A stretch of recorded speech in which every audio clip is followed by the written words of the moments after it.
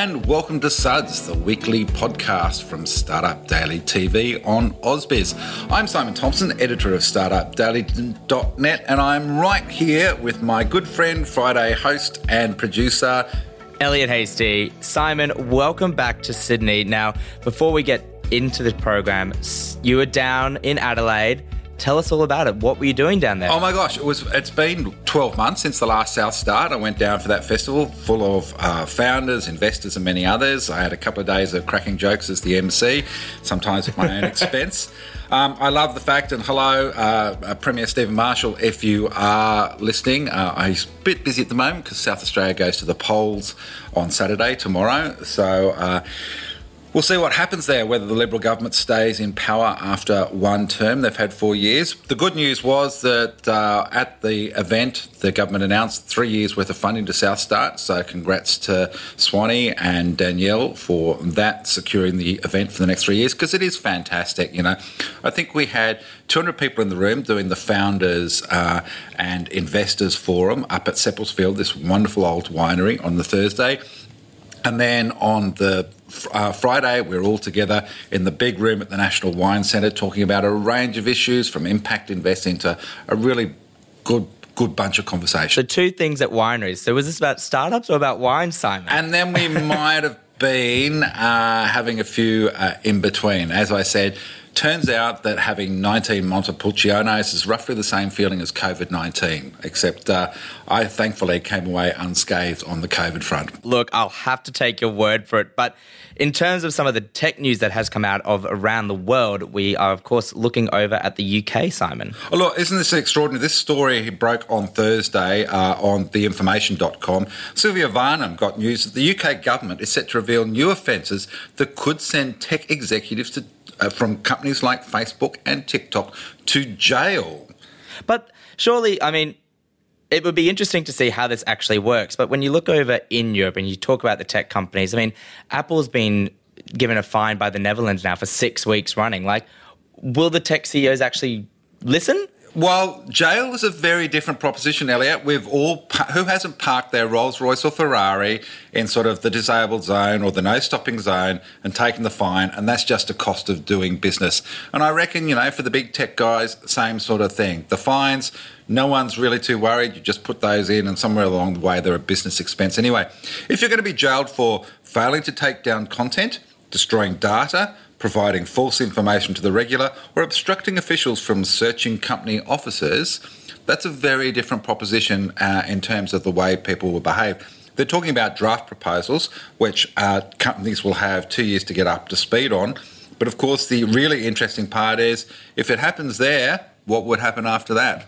It's going to keep going. And particularly, I think they point out Australia, New Zealand, it would be the Commonwealth clubs that would probably follow suit. But I just don't know if we'll get up. You know, there's a lot of some strange laws going on in the UK right now, so who knows if any of them, will make it through to the courts. But, of course, we're seeing legislation all over the place, and the other example of that was the European Parliament's Committee of Economic and Monetary Affairs, which this week, thankfully, I think to the relief of many, decided not to ban a whole bunch of cryptocurrencies around proof of work. Well, it certainly would have banned Bitcoin, which does work on proof of work. Ethereum does at the moment as well, but it has the ability to move to proof of stake, whereas no one actually believes Bitcoin can do the same. But it all does come down to that sort of energy intensivity, doesn't it, Simon? Yeah, and that's the other part, because crypto mining could still be categorised as unsustainable by January 2025. If that happens, then support and investment from European companies and governments would be barred. So not quite a ban at that point, but still massive ramifications for the cryptocurrency. I have to say, though, we talk about crypto all the time on an AusBiz show called Cracking Crypto. So if you are into crypto, definitely check that one out. And we had a guest on, Adam Stokes, who pointed out that gold has 3 times the amount of CO2 emissions each year. Banks are 5 times the amount of energy intensivity that crypto is. And with crypto, with that lesser, you also get to trade it all the time, whereas banks are obviously during office hours. So he pointed out rightly, we've got our attention on crypto, but it's far from the worst offender. Well, you know, it wouldn't be the first time a politician goes, hey, look over there, everyone. Adam is very blunt about what he thinks is going on there. So do check that out over on the AusBiz channel. And also on the AusBiz channel, you can, of course, watch Startup Daily. And Simon, we had a great few guests this week. We had some cracking guests and some very big news, but one of my favourites, I have to say, was Lucy Cook from WA. She's got a company called Space Draft that she launched a few years ago. She used to be a production manager on the set of shows like Game of Thrones. She worked on Harry Potter. She worked on Pirates of the Caribbean. Like, she's been there, done all of this. You know, the really wild thing about it is how they deal with all of the plotting and the mapping and everything. It's basically toy cars and, you know, Lego Harry Potters moving around. When she was explaining it, it did just sound like, oh no, the kids are in the sandpit and then just driving trucks and going, oh yeah, we'll replicate that on film. Yeah, and of course it was a massive problem in logistics. So I did ask her in the interview, because she was down on a Mexican film set, you know, where the experience came from, the idea came from for her company, Space Draft, which is all about being able to map out ideas across space and time, 2, 3, 4D. Here's what she said. I always had quite a crazy imagination, which led me to work in Hollywood in visual effects on films and big budget productions such as Game of Thrones and Harry Potter.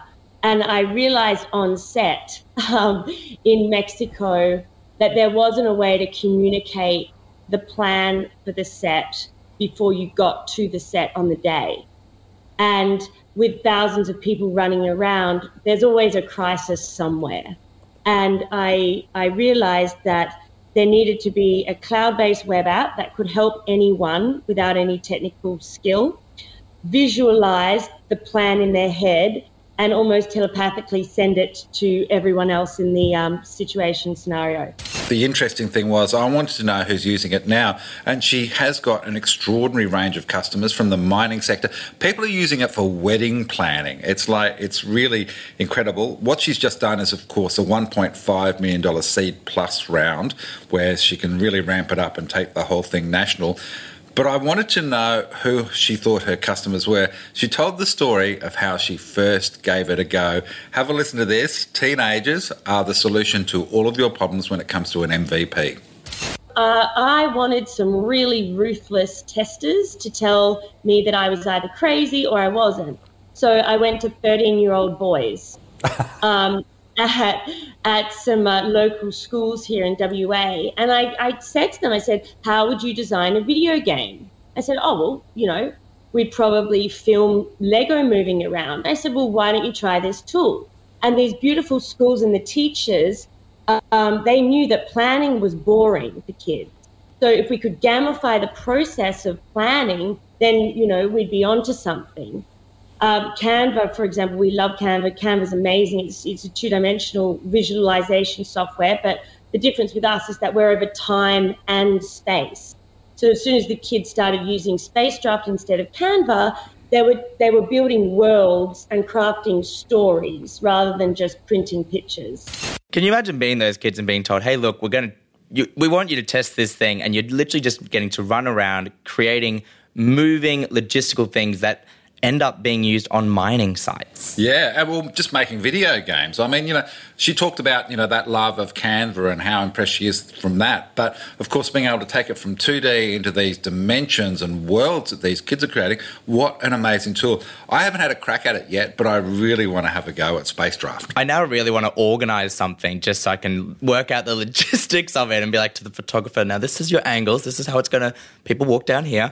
Or you could do the whole thing for every episode on AusBiz every day, Elliot. You know, the whole plot points all ready to go. Oh, the last call never looked better. Now, so one of the other ones that we did have on was David Griffin from Sun Cable. Now, this was a huge round that he just finished. Yeah, $210 million Series B. And, of course, tech and mining billionaires Mike Cannon-Brooks from Atlassian and Dr. Andrew Forrest from Fortescue have backed this project again. I am just blown away by the scale of this thing. I'm really excited by it. But for people who are unfamiliar with what they're up to, the project is to basically put a big solar plant out in the middle of the Northern Territory. We're talking about 17 to 20 gigawatt solar farm near Tennant Creek, along with up to 42 gigawatt hours of battery storage.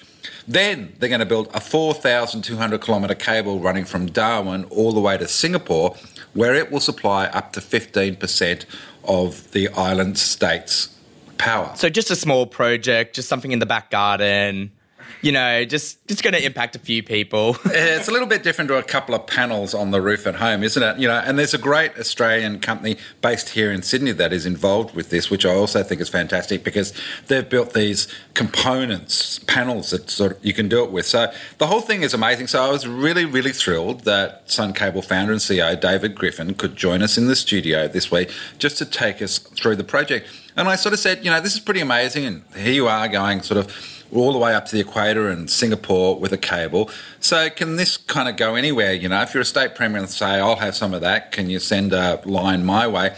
He talked about all the work they've gone in so far. And when you hear about the potential, it's absolutely extraordinary. Here's what he explained about being able to replicate it. Replication is always entirely achievable. So this funding raise, this capital raise, $210 million, most of that is dedicated towards the delivery of the Australia-Asia Power Link, to getting us to financial close. But there's a large amount of that capital that is dedicated to accelerating our broader project portfolio. Over the last few years, we've developed a lot of IP in regards to how to develop a system of this scale, developed on an intercontinental transmission basis.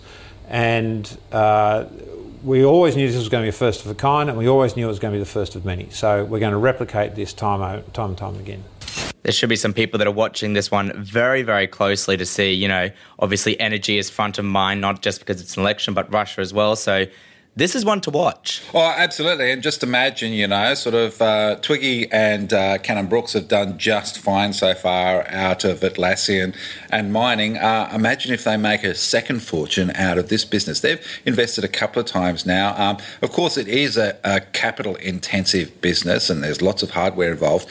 But again, just the scope and imagination. And of course, Australia transforming energy around the world with this project. So you're saying I should get my spare coins out and try to chip in a few bucks here or there and I can become the next Cannon Brooks? Mate, yeah, it's time to cash in that Sun coin and put it into this project. Unfortunately, I don't have all the crypto available to me yet, but one of the conversations we did have was with John Kelleher, yep. I get that Kia ora. right. Yep. Kia ora. From across the ditch. And he is a serial entrepreneur and he has, a fair bit to say about not only what he's doing, but what he has been able to do in the past. Yeah, so Flowingly has just done a $4.5 million pre-Series A. It's a really fascinating software business for process mapping and workflow automation and what he's targeted here is the mid-market business customer. So, you don't need all of the IT guys and engineers around to make things happen.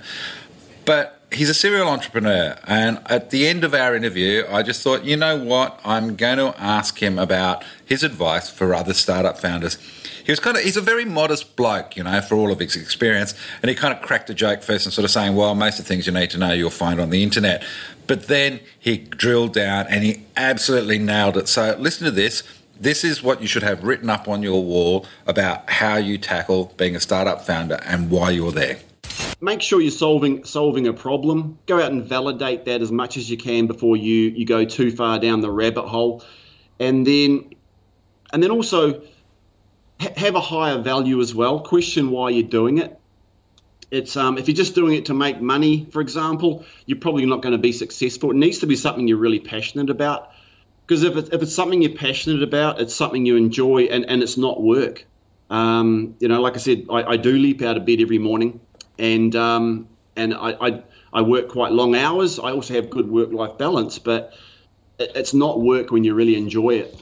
And really, there's two ways, I guess, a startup can not be successful. One is to run out of money, and the second is for the founders to give up. Generally, if you've got enough money to get you to where you need to go, and you're determined, you'll be able to figure out where your product fits. Quite often when you launch a product, what it ends up being can quite often be anywhere from a little bit to quite different what you thought it was going to be. You have a concept of the problem you're going to solve. You'll sort of build a prototype or an early iteration of the platform. You'll go out to market And then really you'll start to be guided by client feedback. And you might also find that, the opportunity you actually end up chasing is slightly different from what you thought when you first went in with the platform.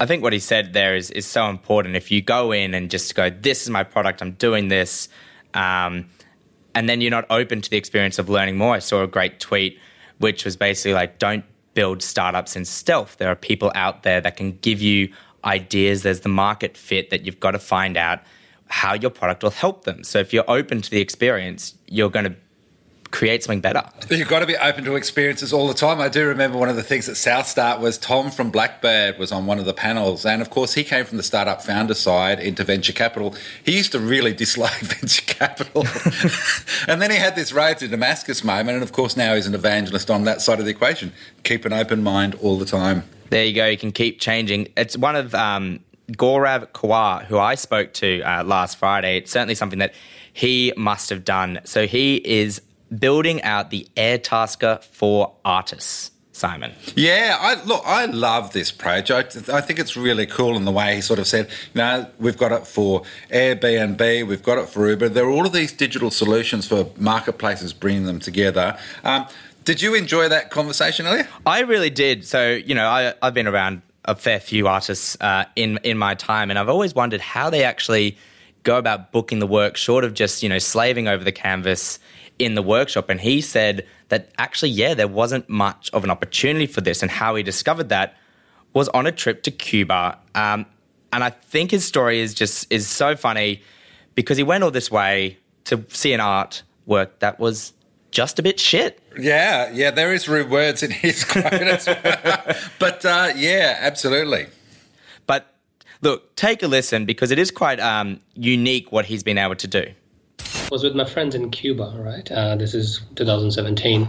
And we went on a 10-kilometer hike to see a mural that was painted on a mountain.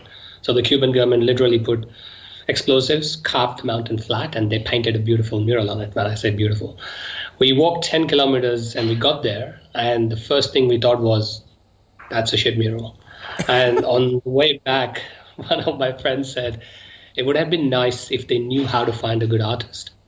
And when they said that, I was like, well, how do you find a good artist, right? So if I want food, there is Uber Eats. If I want a taxi, there's Uber. If I want someone to help me with chores, there's Airtasker, property, Airbnb. But when you look at, suddenly you move towards an artistic world, it kind of falls flat. Technology hasn't caught up for the people and for the artist. So that's where I guess Book an Artist came from. Well, that was Gaurav about Book an Artist, which has just raised $1 million and is getting ready to go global. Cool bunch of backers. Of course, Airtasker co-founder Tim Fung is in there, along with Amazing co-founder Rolf Hansen, also back in the business with Black Sheep Capital. So it'll be really interesting to see where that goes. So the next time you do need someone to paint the side of your house, you can jump on, and I'm not talking about just with a coat of Dulux, I'm talking about a mural, one of those great murals you see all around where I live in the inner west. Book an Artist is the place to go. I'll just work on getting that house with facade out onto the street, Simon. Absolutely. Easy. Now, we started the show on crypto, so it makes sense that we end there. And of course, we're far away from tax time, but it's never too early to think about how your crypto investments will be taxed. Absolutely, especially when the ATO is on the case. And we had a great piece on startupdaily.net this week from Alex Zinzopoulos from William Buck, the taxation advisors who help a lot of startups along the way. He just went into the whole non-fungible token NFT thing. It did my head in because, of course, I didn't even think for a second about GST, but, that's one of the issues about it. And I did ask him, look, is the ATO really onto this? The short answer to TLDR is absolutely. And here's how he explained it. It's similar to crypto. We know crypto had its boom and it really took off a few years ago. Now it's NFTs turned in the spotlight. And with NFTs and any sort of new and novel technology that's being rolled out, the tax implications of it, how you transact with NFTs, can be quite complex. So it's very much something that's come under the ATO's radar at the moment. And you kind of fall into two general buckets, and one of them is whether you're creating the NFTs or whether you're buying and selling the NFTs. So when you're creating the NFTs, if you're a tech company or maybe using another type of entity, that's a lot more straightforward. It's just straight out revenue, which means you make a profit on sale of the NFTs, you pay tax on the whole amount of that profit. Where you're buying and selling NFTs, so maybe your mum and dad investor, or maybe someone who's a sophisticated investor, that's where it can get a little bit tricky. So on one end of the spectrum, if you have NFTs maybe just part of your overall investment portfolio, so you have assets like NFTs, shares, maybe property, and you're just kind of buying and selling them, that's more likely to be on capital account, which means if you make a profit on the sale of that NFT, you only pay tax on 50% of the profit. That's where you want to be if you make a gain on the sale of the NFTs. On the other end of the spectrum is if you're a trader in NFTs. And if you're a trader in NFTs, so you've got a lot of knowledge about them or experience, you've got a lot of capital invested, or you've got some quite complex business systems and procedures in place, and you're dealing with thousands of transactions a year, that could indicate you're a trader. And when you're a trader in NFTs, then the ordinary income rules apply, which mean, again, like creating NFTs, if you make a gain on the sale of them, you pay tax on the whole amount. You don't get any 50% CGT discount. So, Simon, is that something you're going to have to watch out for at tax time? Have you got a few NFTs, maybe a Bored Ape or two? Oh, I'm just a Bored Ape, mate. I haven't got any of them.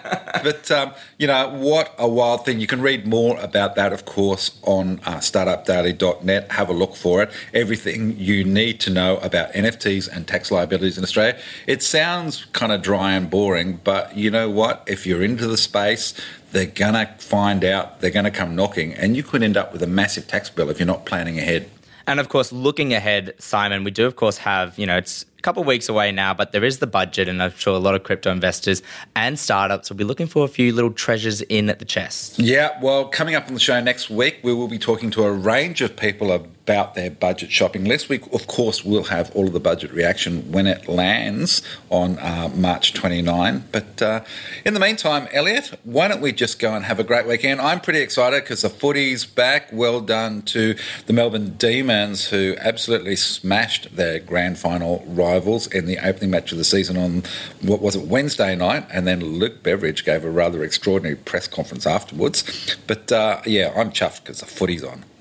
So will you be at the SCG? Oh, it's GWS Giants that they're starting with. Yeah, absolutely. But it's down Sydney Derby. It's down in Melbourne, and I'm actually away. So can I say congratulations to the bride and groom? My sister-in-law is getting married this weekend. I'll be down there doing that because, of course, it got postponed from COVID. So we're giving it another crack, Elliot. Fingers crossed, everyone be healthy. We hope you're all healthy and happy out there. I know a few people did come back with a bit of COVID from Adelaide, but, that could also just be a hangover too. Oh, it's just life these days, isn't it, Simon? Well, we'll wrap it there and have a good weekend. We'll see you next week.